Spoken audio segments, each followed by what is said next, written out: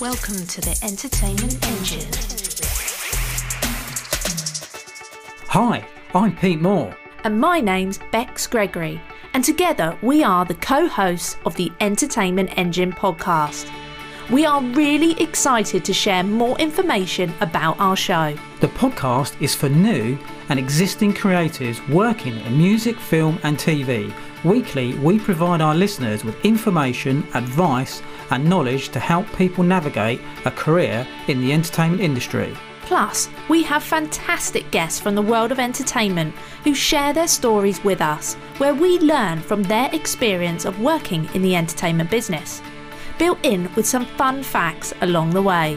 So be sure to subscribe on your favourite podcast platform. You can find us on Apple, Spotify, Amazon, Google Podcasts, plus many others. We look forward to welcoming you to the show.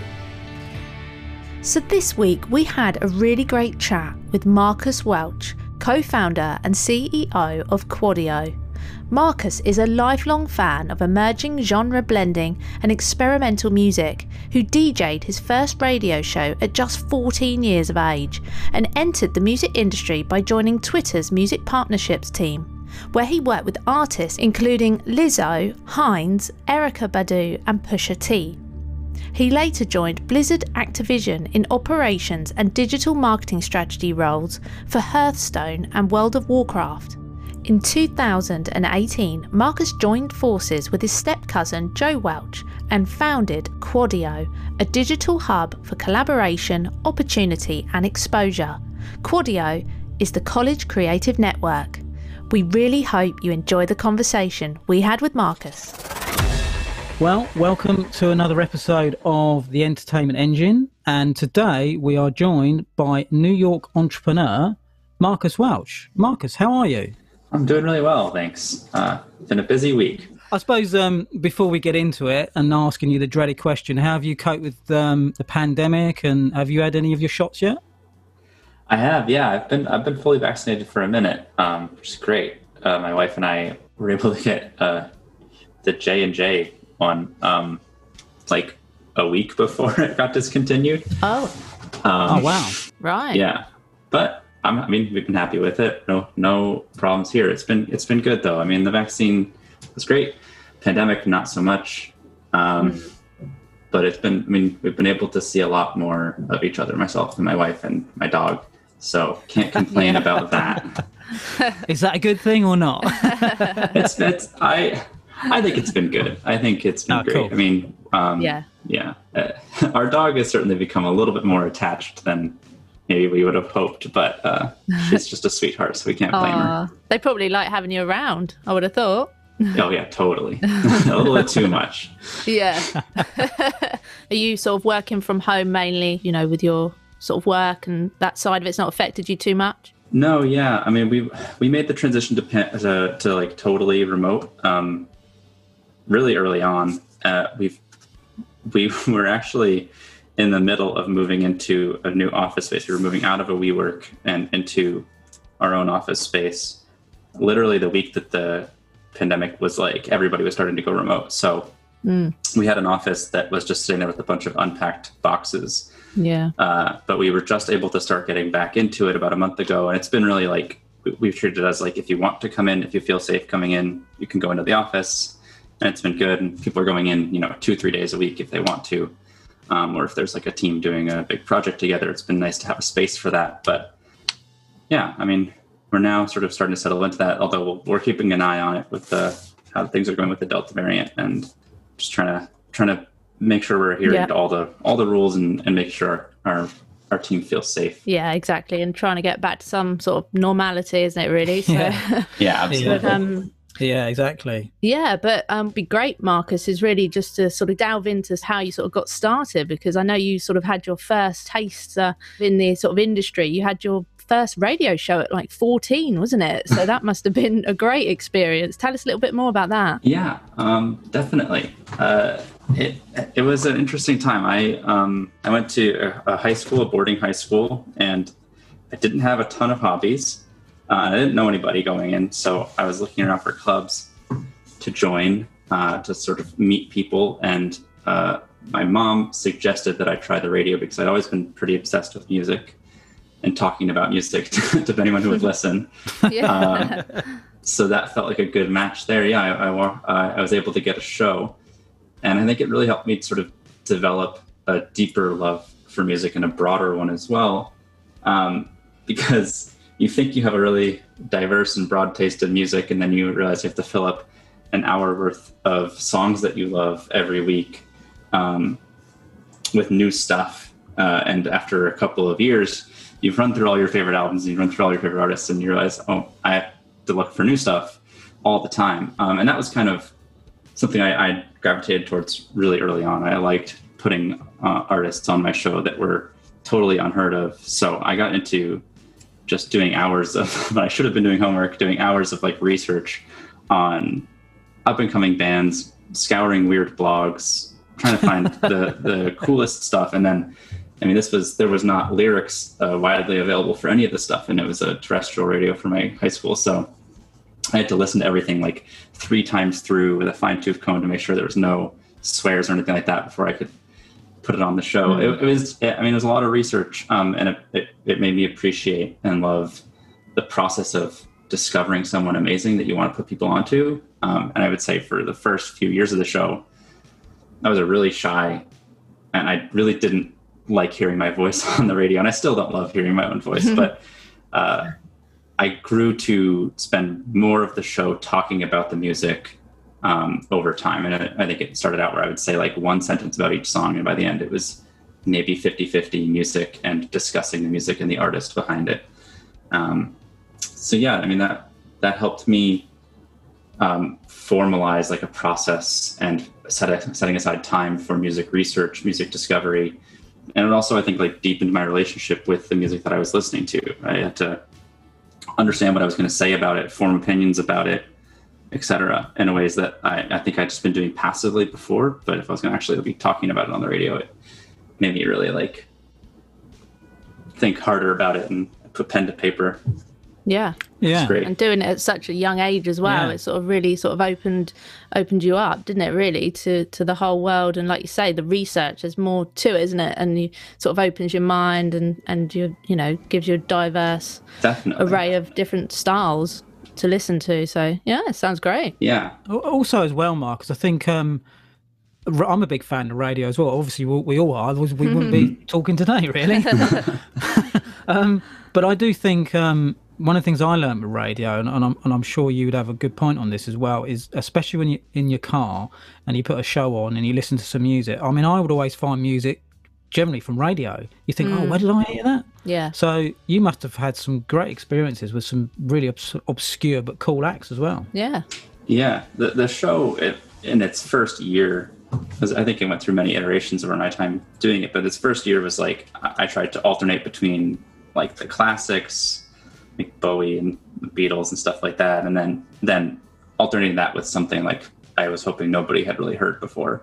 And I think because I did radio all through high school, and then I ended up having 2 shows in college and doing a couple of internships at Sirius XM and like really getting into it. But it grew to be a longer show. It ended up being a 4-hour show in college, and it was just all about unheard stuff. And things that I felt were pushing boundaries in really cool ways. And so, yeah, it really was a good time for me to get into it. It shaped how I think about music, how I interact with music, and from a super young age. Yeah, definitely. Yeah. I think that sort of takes us on nicely as well, Marcus, because I sort of understand you pursued A&R as well, which obviously I think you was in a good position then, and you worked in Twitter's music partnership with different acts like Lizzo and Erykah Badu and Pusha T. I mean, going from what you did and then working for a big conglomerate like Twitter, I mean, that must have been, wow, what a great experience as well. Definitely. Yeah, Twitter was interesting. I really thought I was going to go into radio after college. I really thought I was like, I had talked a lot with the folks at Sirius XM, and I thought that was going to be like what I wanted to do. But as I was sort of exploring opportunities, Twitter just kept on presenting itself as something really, really exciting. And the job, I didn't think I really understood it before I accepted the offer. I just thought it was like a really cool company, and the opportunity was incredible. And I think it took a lot of skills that I had honed in radio, specifically around research and understanding music, and forced me to build on those quite a lot. I mean, that was a nice foundation, but at Twitter, the music partnerships role there was, I think the way I try and describe it to people is like, we helped musicians do awesome stuff on Twitter to engage with their audiences, build their following, and like get the most out of the platform. And I was specifically working with sort of the developing acts, a lot of the indie artists, a lot of labels that are independent labels. But from time to time, I got to work with, there was definitely, like you said, Lizzo, but Lizzo was not the household name that she is now. Back then. But Erykah Badu, an amazing artist, an amazing person, and Pusha T as well, one of my all-time favorites. So those were both artists that were incredible to work with. But I was young and still learning on my feet there. But I think it was the job taught me not only like how to continue in a professional sense that music research and understanding, what's coming up, which artists should we have on our radar, but also how do artists want to engage with their audience, and like what does an audience want from an artist in a social setting, and how does an artist want to use a social platform to engage with their audience, and where are the crossroads there in that relationship? Where are the things that like where both parties are having a great time, and how do we create experiences that deliver at those crossroads? And so it was always like a very interesting time. There was a lot of like talking with labels, understanding, okay, what's happening in this artist's career?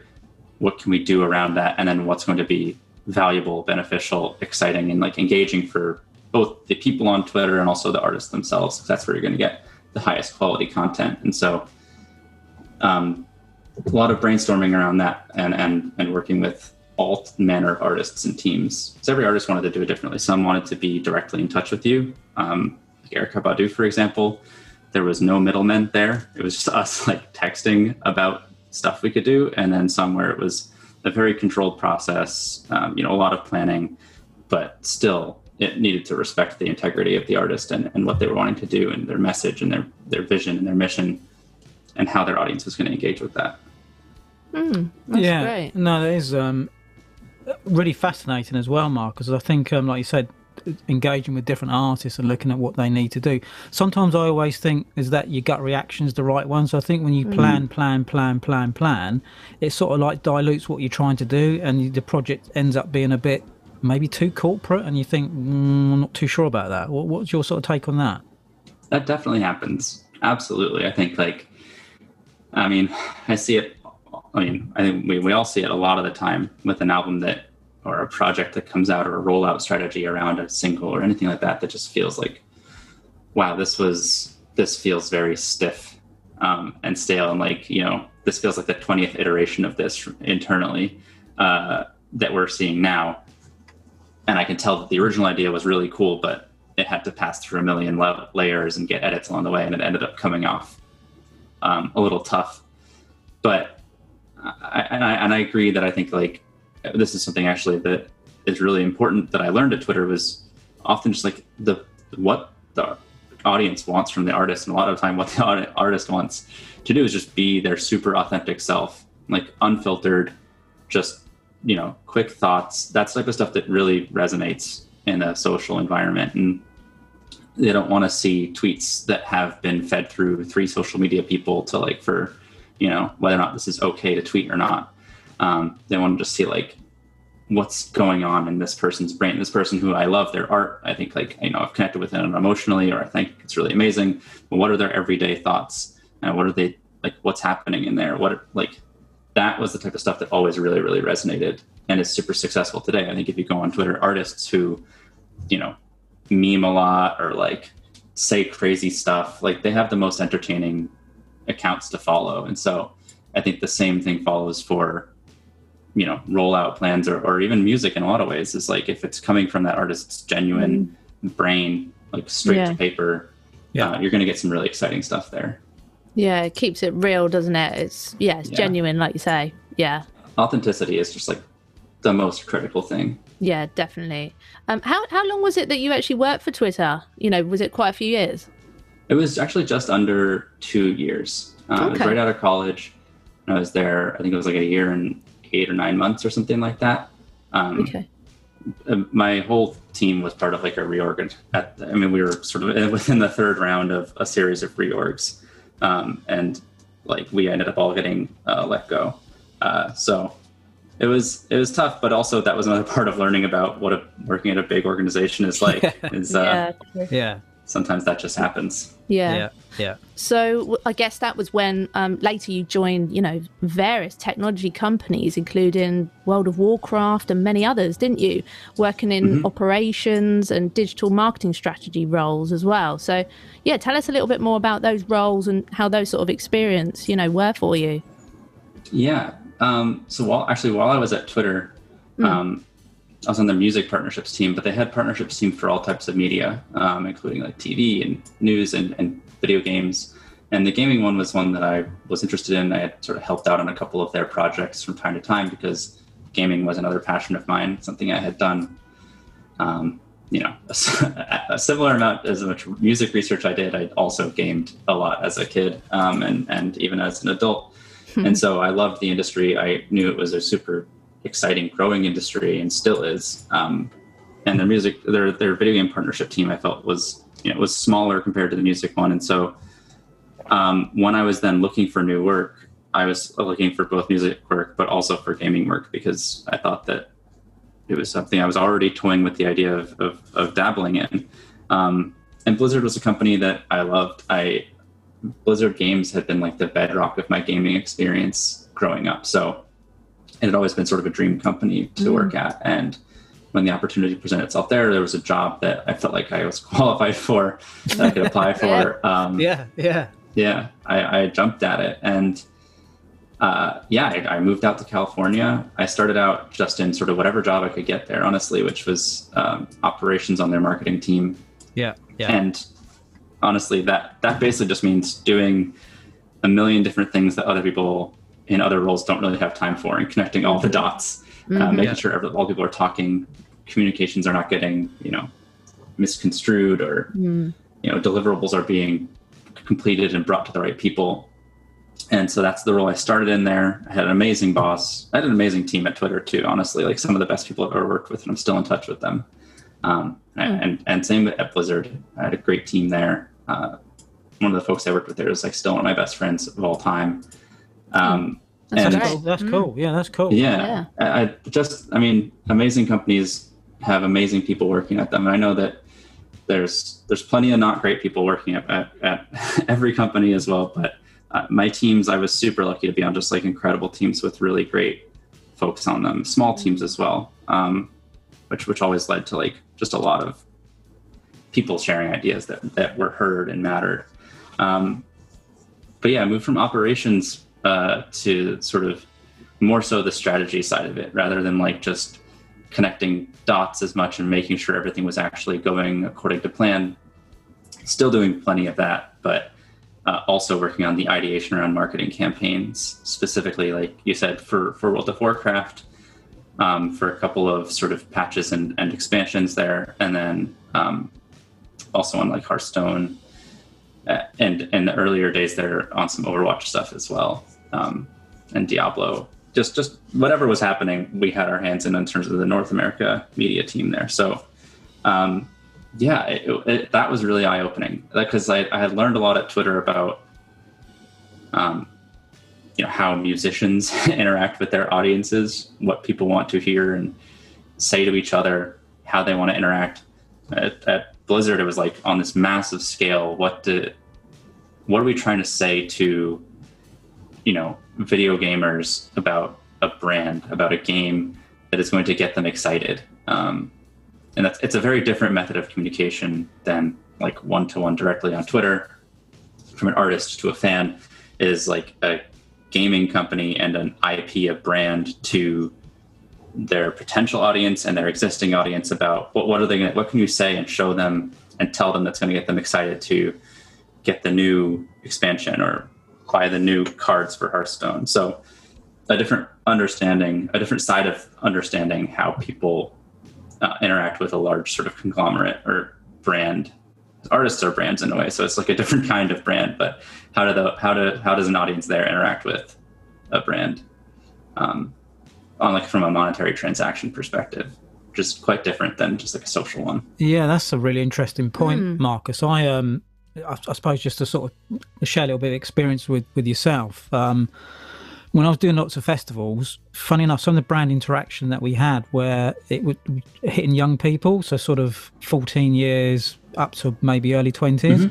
And the one thing that I'm sort of curious to see if you had this experience, especially when you're talking about with gaming. I've never worked with gaming companies, but some of the brands I have worked with young people, they were really intuitive and really sharp to the fact that if you ply them with bad marketing techniques or bad products, they just let you know and they just walk away. Is it the same in gaming? Absolutely, sort of? Yeah. I mean, gamers are inherently online and they're really smart. I mean, the games that Blizzard makes are not easy. And to be a really engaged player of their games, the engaged audience, they're really quick and they can see right through a corporate sort of like wash on something, and they still want authenticity. They want to hear directly, what's the deal that I'm getting, or like, why is this good for me? Why is this bad for me?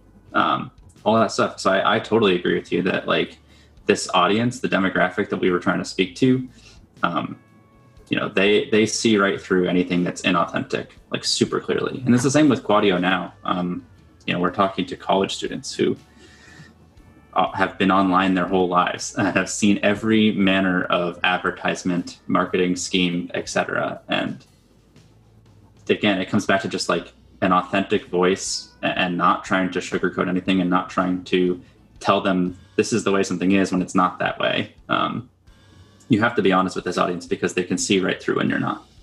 I think just really interesting to sort of hear your take on that, Marcus, because I sort of worked for corporate a long time ago on the label side of it, but it's really interesting to get your take because I suppose it's not outlook, but I suppose understanding now is that corporates can be a bit, I say it like, annoy me, and you think, are you really sending the message that I want to hear, or is it just it's gone through layers of 10 people that they don't really know what they're talking about either, but they're just putting out this message because they've got to. And it's interesting to get your take on it, really. Does that make sense? Yeah, totally.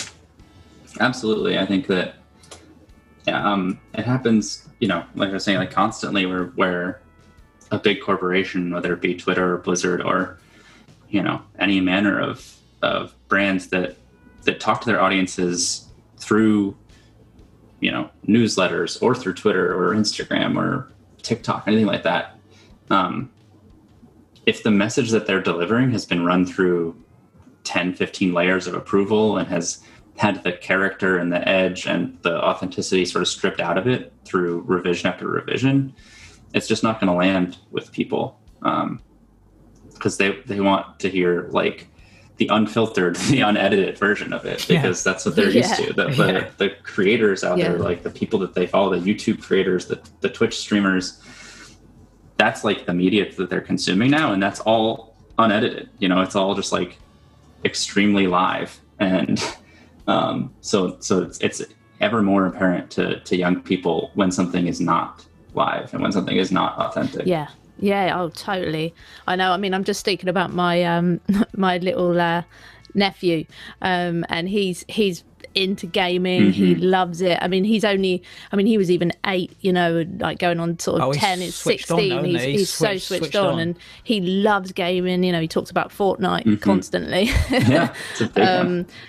And and you can see how involved they are. That how they are like technically quite hard, to play. So and how old is he? Is he like 10? He's 10. 10. Yeah. I bet he could and he's crush me. talking as well. Honestly, Marcus, I spoke to him a few weeks ago, and he started talking to me about Fortnite as if I played it, which obviously I don't. And I said, what's cool about Fortnite? And he said, well, actually, every month you get like a big movie, like Loki's coming now, and you can actually buy the cloaks and bits. And he was going through like what Marvel stuff does. And I said, is that cool with you? And, oh, yeah. He said, because when Loki comes on, I can buy the cloak, I can buy this, and I thought, wow, he's really switched on. Yeah.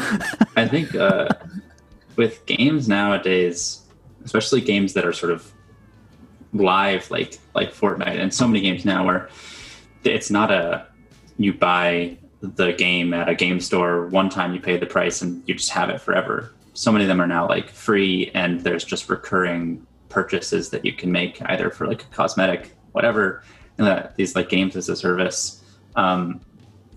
Nobody's like just logging on and playing the game. There's so much of their time outside of playing the game is spent, reading news articles about what's coming next month in the game, or watching YouTubers talk about strategy for the game. So it's more of like an ecosystem of creators and content and news and communities that surround that game, so that your time spent actually playing the game is only like a portion of your time actually engaging with it as a brand in a lot of ways. And so it's crazy how that has evolved. I think like every game that I've played in the last 10 years now has had like a big portion of my time is also researching it, looking at what the company is doing, what's coming next. And it's never a surprise when something comes out, because it's all been documented and talked about by a million people. Yeah. So there's a great marketing strategy just in itself to do that, to be honest with you. Yeah, if you can get the big creators behind your game and loving it and talking about how much they love it on their channels, like that will do more for your game or your brand than like any marketing campaign ever will, because you're getting authentic praise from community members and personalities that your audience respects and like appreciates the opinion of, and that's invaluable. It's a big community, isn't it? Huge. Absolutely, and that sort of takes us nicely on, Marcus, because around 2018 you had this idea, this technology idea, that you could unleash untapped talent to college artists with your buddy Joe. Let's dive in and learn more about this. We're really excited to learn more, actually. Yeah, Quadio. So I was at Blizzard. I was working in marketing, and Joe, who's I've known Joe forever. He's basically my cousin. I think, like in technical terms, he's my step nephew, but we're only like 2 years apart. Okay. So known him forever, and I've known he was, a musician. He was an EDM producer, and he basically had the beginnings of the idea for Quadio. And he approached my mom at like a cookout that they were doing about it. And my mom was like, I don't understand what this is, but you should call Marcus because he knows more about music and technology. And so Joe rung me up one weekend. I was like driving from like San Francisco back to my house. I think I had been up in San Francisco for like some reason.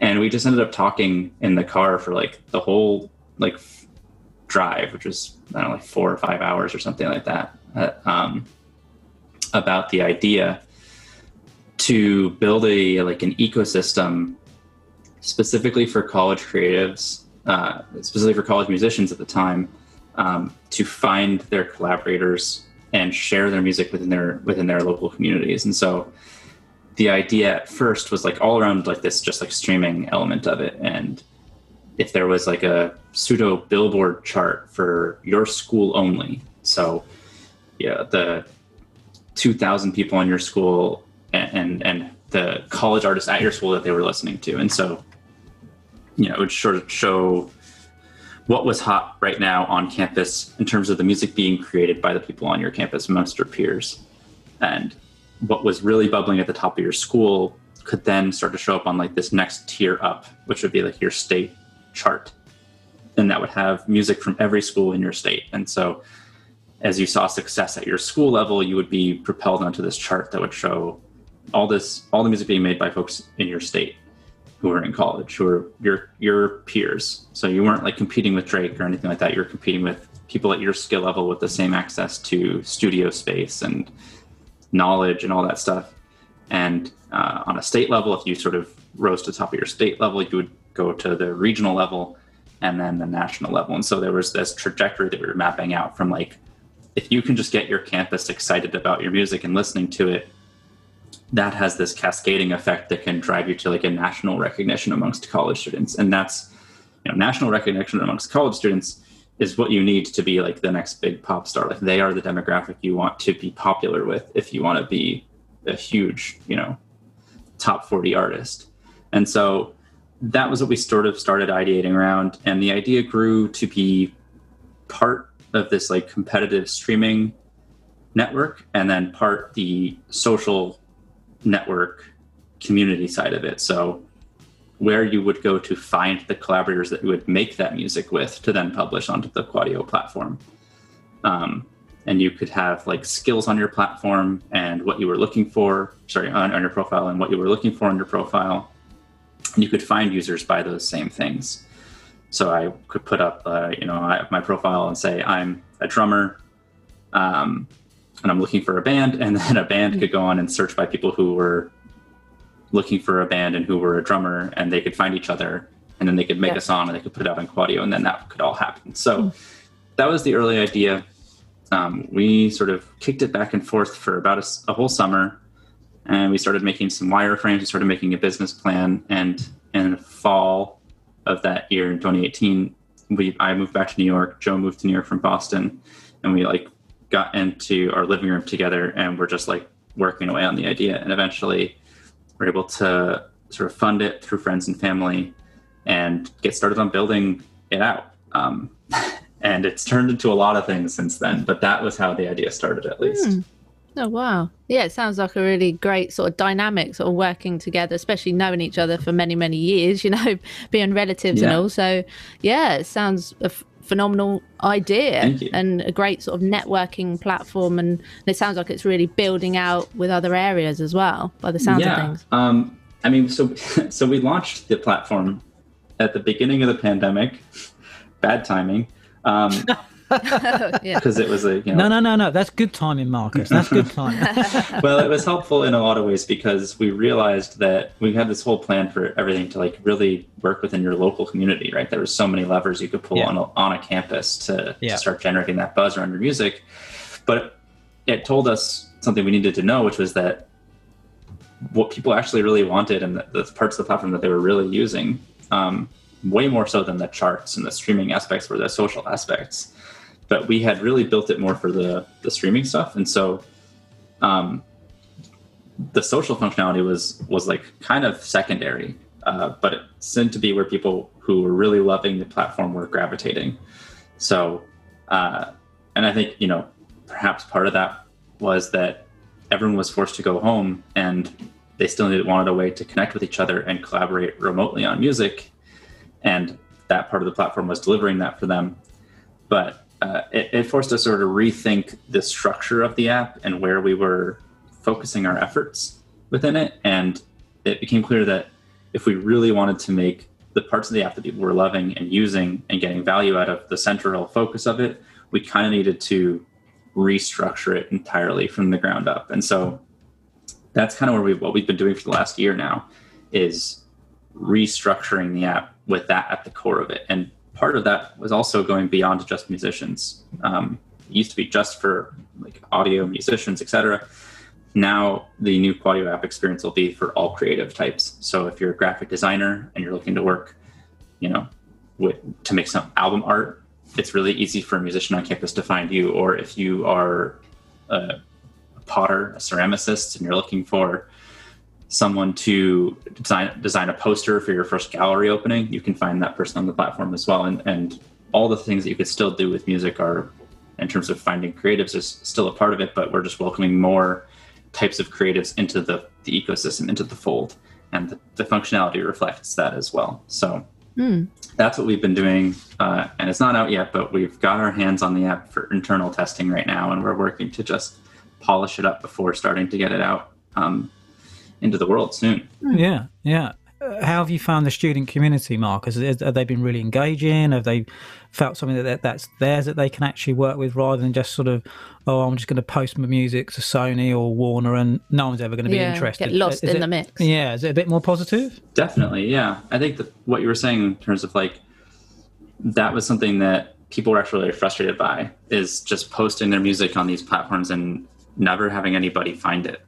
or their artwork, honestly. If you're talking about like a graphic designer posting it on something like Behance or Dribble and not having the ability, without having garnered a following, to get that exposure to the people who were going to love it. And so one of the things that we were trying to do differently was, you don't need to really have followers to get your artwork or your music viewed or listened to on Quadio, because you're automatically going to be shown everything from your school.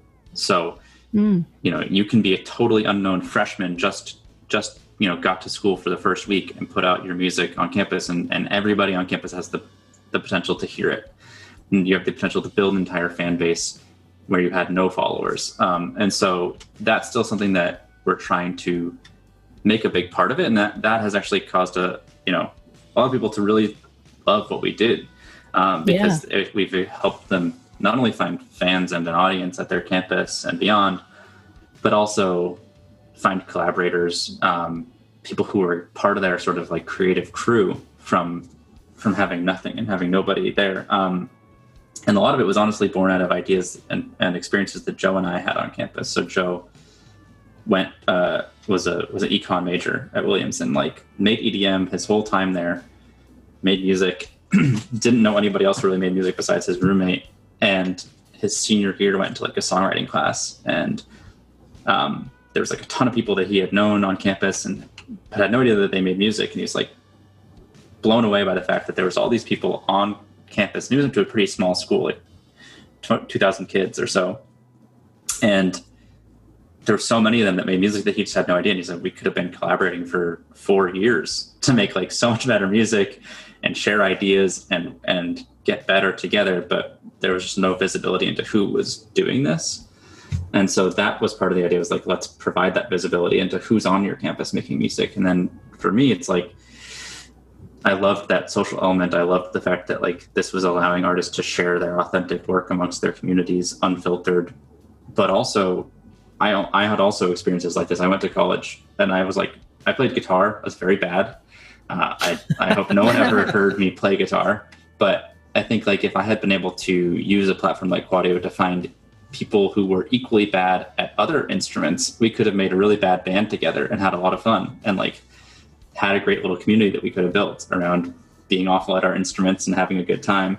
But instead, I sort of like, my guitar now sits at the Quadio offices and other people use it, and I just look at it. So I think like Quadio has the ability to be a platform that really delivers something special for people of all skill levels. You don't need to be great at what you do to find like-minded people and build a community using the tools that we're trying to provide. Yeah, it sounds great. And how do you see, working, what your plans with the company in regards to, would it be like a subscription base for like the new talent, that are coming through? Because, if you're a struggling musician, aren't you, when you're first starting out, especially at uni or, college. So how do you sort of see that working? Is it more of a sort of pay as you sort of go? Is it to upload? How's that sort of going to work? It's totally free to use for college artists. The monetization comes down the line and not through like a pay to access or anything like that. We have a lot of ideas for how we plan to implement that, but in all likelihood, it's going to involve sort of external partnerships and relationships with brands and welcoming them into the ecosystem, again, in authentic ways. I have a lot of ideas about how to not disrespect our users and the experience, and bring in brands in a way that is beneficial for the whole ecosystem. And that's how we plan to approach monetization. And the goal is never to, like you said, college artists, young people, they have enough places to spend their income and their limited income, or any money that they have. Like there are so many different school books, needing to actually pay tuition, a million different things that they can be spending their money on, and we don't want to be an extra burden on that. So the whole platform is free. Okay. Yeah, that's good. Refreshing and encouraging. It sort of it seems really interesting as well, Marcus, that you're taking that, what you've learned from the big corporates, and sort of amalgamating that into Quadio, but only selecting the brands that you feel will bring value, not just from a monetary perspective, but from sort of a cool brand perspective as well. Yeah, 100%. It's tough. I mean, we want like I said, like we want the brands that come in to be getting a lot of value out of having access to a known quantity, which is exclusively an audience of college enrolled and college aged creatives. That's a really valuable demographic to have access to as a brand. 100%. Yeah. But also we don't want the users of the app to feel like they're being relentlessly marketed to, or, that our access to them and the platform we built to them be abused for any number of reasons. So wanting the relationships that we build with brands and the way we bring them into our ecosystem to feel really authentic and organic. And I think that we've tried to do that throughout the pandemic. We've been spending a lot of time still trying to keep our audience really engaged, doing songwriting clubs, keeping a Discord going, trying to find opportunities to bring in industry veterans to give, what we've called profess sessions, which is like they come in and they give talks to our audience. And a lot of these have been sponsored, have involved brands, but not in a way that's been super overt. It's been in a brand basically having access, to speak directly to an audience we know they want to reach, but also delivering them something in return, which is access to a really cool speaker or a really important bit of information that is super valuable for a young person to know, like how to distribute your music and all this stuff, that a lot of the information that's often like locked behind a paywall, and trying to free that up for young creatives. Yeah, no, I echo that 100%, Marcus. And I think it'd be really interesting to learn a bit more about your sort of partnership with Symphonic Distribution. And do you think that's sort of going to help change the distribution landscape for new indie artists with like their new analytics and royalty and payment services? It'd be great to sort of learn more in this area. Yeah, totally. That it's a pretty new partnership. We've been working on it with them for a while, but we know that distribution is a difficult beast for young musicians. It's a complicated landscape. It is one where there's not often a lot of support. If you submit stuff, there's so many people using these services that, something goes wrong or you need to change something. It's quite difficult to get in touch and get those things changed, get the answers that you need. And what we love about Symphonic is that it's a really hands-on platform. It has a lot of shared values with us as a company about being available to your users and having a great relationship with them, answering their questions quickly, being, and also just being an excellent, very white gloves distribution service. And so the partnership with them felt like it made a lot of sense from a brand perspective. We felt really aligned there. They're really excited about what we're doing. We're really excited about what they're doing, and saw this opportunity to basically launch a partner distribution platform where you can distribute through Symphonic via Quadio, and you get access to really great analytics, distribution that is just like top notch, and also access to support and help and guidance, not only from us, but also from the Symphonic folks. And so it just felt like a really natural partnership there, and one where we can be helping out artists by helping them find their collaborators, helping them create their music, get feedback on their music, hone it to a point where they feel comfortable releasing it. And then we can be their partner in the process of actually releasing that more widely, and share in their success as they see it. And on wanting the team ourselves, the Quadio Records team as well, to be a resource to the folks who distribute through Quadio Records throughout the whole process. Sounds really exciting. Yeah, absolutely. Yeah, we're really excited about it. And Symphonic have been awesome partners, and excited to have folks starting to distribute through our partnership. Yeah. No, I think that's really really cool. And I think it's one of the biggest frustrations as well, Marcus, is that the industry's changed so much over the year. It changes every hour, let alone every year. Yeah. I just sort of remember, probably giving away my age, 25 years ago, sitting in offices, and labels then weren't really interested in digital. Everything was still going to be on a CD. There's a big discord with live and label. Just everything. The whole industry is so disconnected that with a new person coming into it, do they stand a chance? It's difficult. But with the right information and knowledge, then I do think anything's possible. And correct me if I'm wrong, Marcus, but your college network, and I mean, I lived in California for a while, New York, and the college students there, it's just huge. Yeah, why has no one massive. else tapped into it, or they haven't seen the opportunity? I don't know. I really don't know.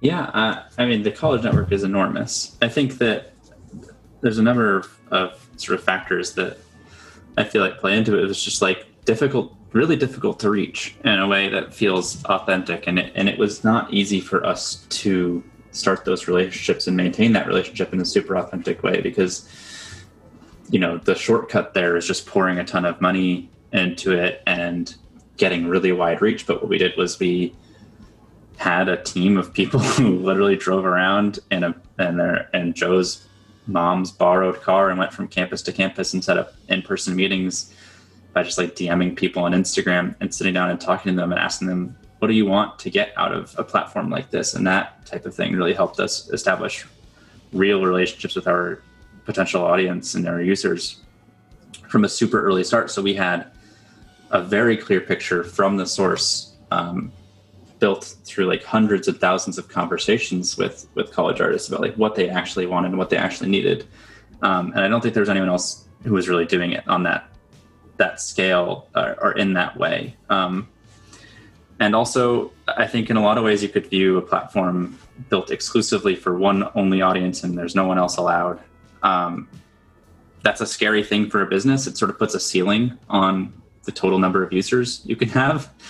But given our size and given what we're trying to accomplish, we're not so worried about that. I think like we want a tight-knit, exclusive community for people who we know are an underserved and underappreciated community in the music space. They're, college-aged folks, college-enrolled folks, are just creating some of the most amazing stuff out there. I think there's also just like a lack of understanding within the industry sometimes, and this is just partly because information gets lost within the industry because you're saying it's so big and so disparate.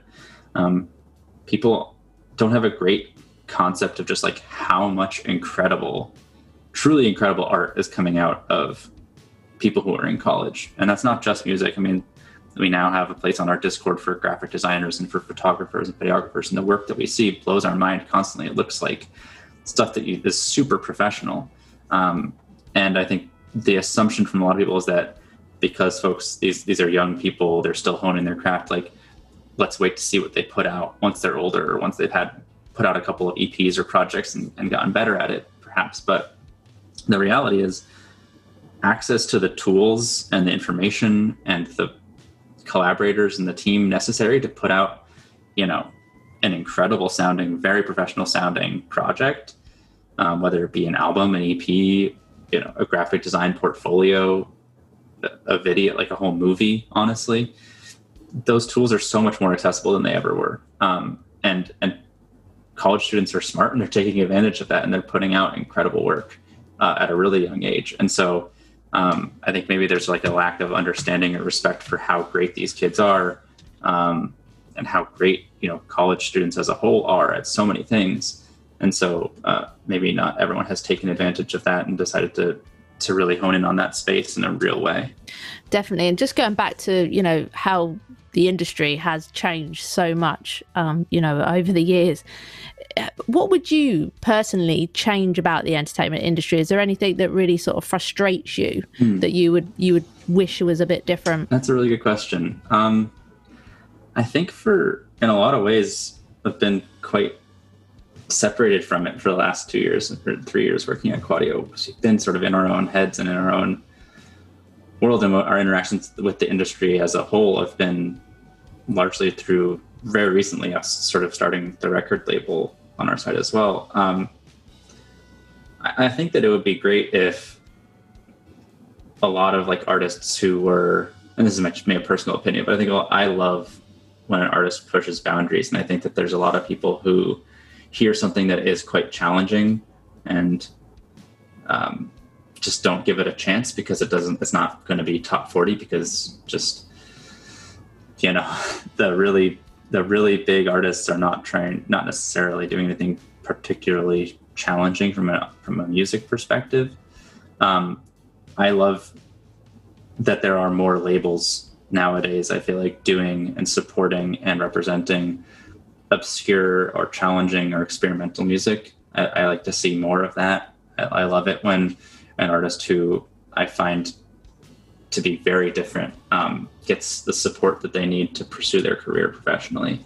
I think like just more of that would be great. The more support channels there are for people willing to and eager to push boundaries, the better. Yeah, I agree with that. Because I mean, you know, the development side of things is, you know, there's not really the development side now for new artists. So I agree with you, you know, to create like the new, you know, David Bowie or whoever, you know, Michael Jackson, just pushing those boundaries, you know, just to see someone unique, you know, whatever they are in whatever genre. So yeah, definitely. I agree with that. There are definitely artists that I love who have been able to make it work on just totally on their own, unsupported. And that's awesome. But I think that is not something that everybody's going to be able to do. So if the tools were there from like a industry perspective for those types of trendsetters to be rewarded and supported and given the space to build a career without necessarily immediately making money off of it,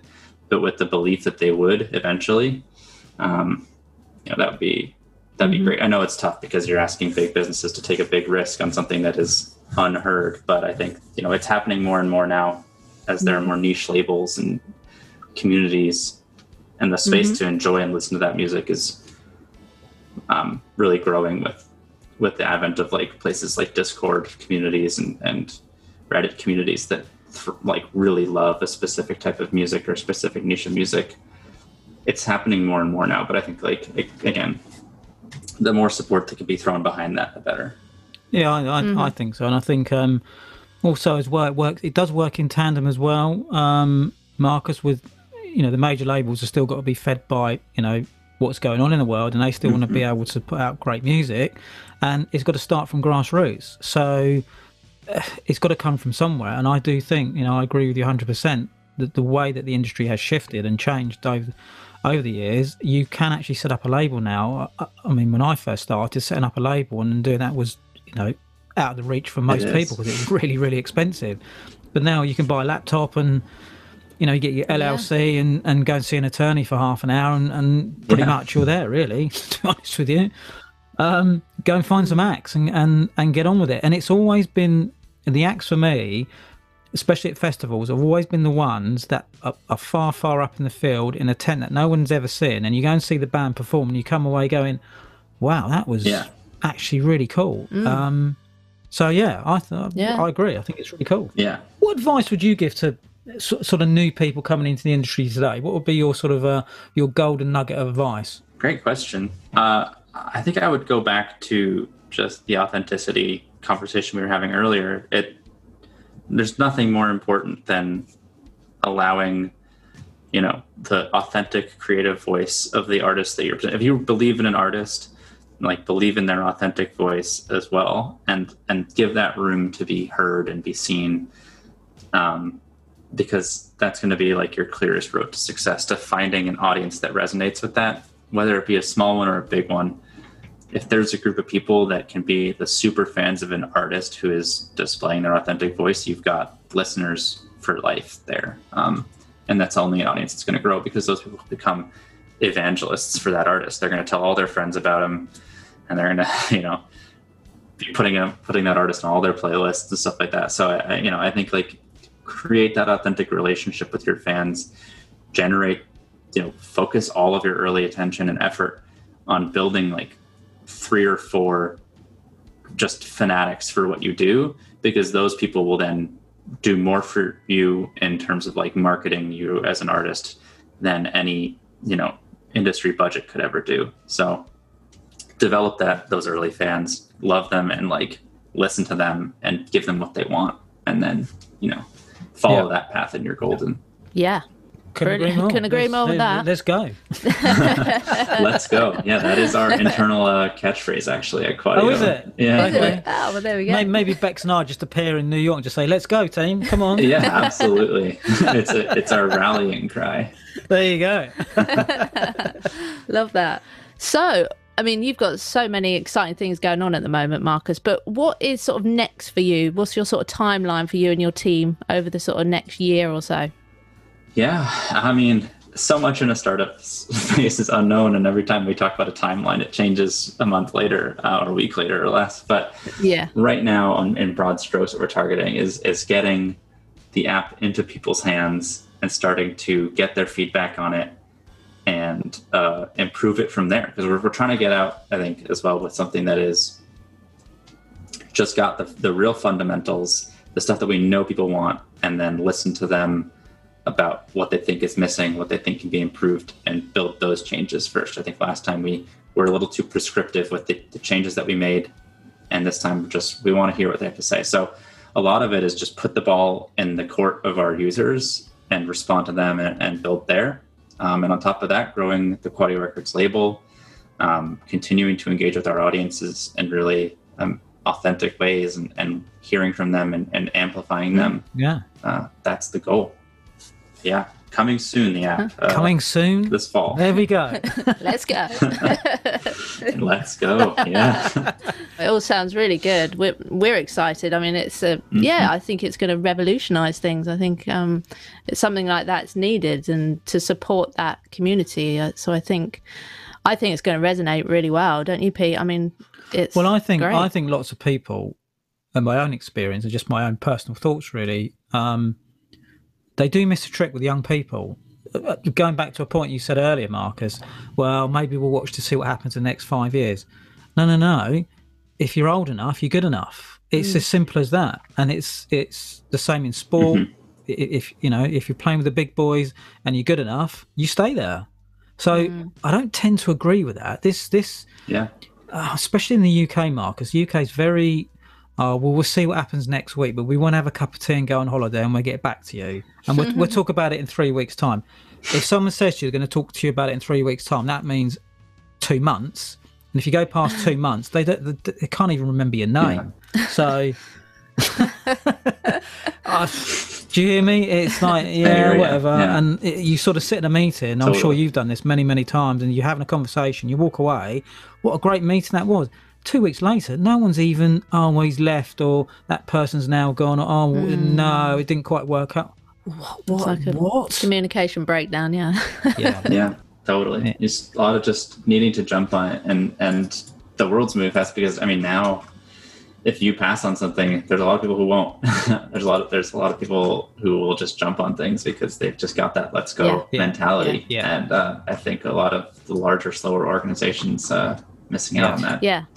I guess that is the difference, isn't it? Of having big corporates and then smaller independent. You don't have to go through many different channels of signing things off, and you've got to, like you say, act now. Let's go. That's what we want. Mm-hmm.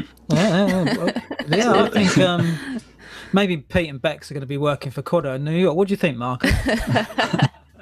You're welcome over here anytime. Absolutely. Yeah. Oh, there. No, but I do think it's nice to.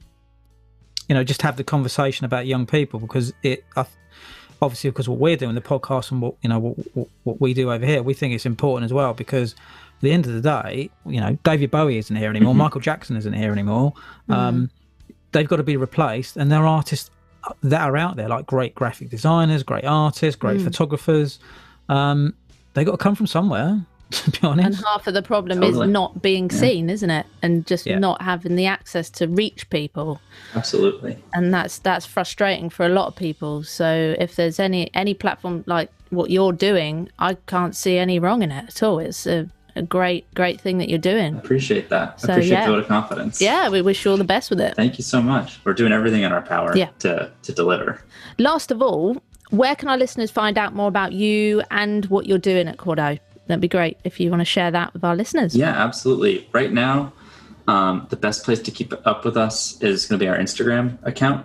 We're putting all our updates there, which is at Quadio Media on Instagram. We also have a newsletter that goes out every week with updates about all the things that we're doing, which you can sign up for on quadio.com. Let's see. I've also our Discord server. So if you're a young musician or a young artist of any kind, our Discord server is awesome. There's collaborations happening there all the time. We have early announcements about a lot of the things that we're doing there. And we also do songwriting and visual art competitions on a bi-weekly basis that are really exciting. And there's all sorts of amazing creatives participating in those. So follow us along on those 3 places. The Discord, I think you can find the link for that like on our Instagram or on our website. Both places have links to it, I believe. So that's the best place for now. The app will soon be the best place, but not yet in the App Store or Google Play Store. Well, I mean, brilliant. All I can say, guys and girls, sign up, go and find out the experience, check in with Marcus, go. Absolutely. Thank you. No, well, thank you so much, Marcus, for joining us today. It's been a real pleasure to speak with you and learn more about your background and what you're doing. Yeah, it's been amazing to talk with you as well. Well, that's all for today's episode of The Entertainment Engine, and thanks for listening. Join us again next week for more great guest interviews from the world of entertainment. It would be great to have your feedback on the show, so please drop us a message at any time. We would love to hear from you. So make sure you subscribe to the podcast on your favourite podcast platforms so you never miss an episode. Thanks for listening to the show, and remember to all stay safe. The Entertainment Engine.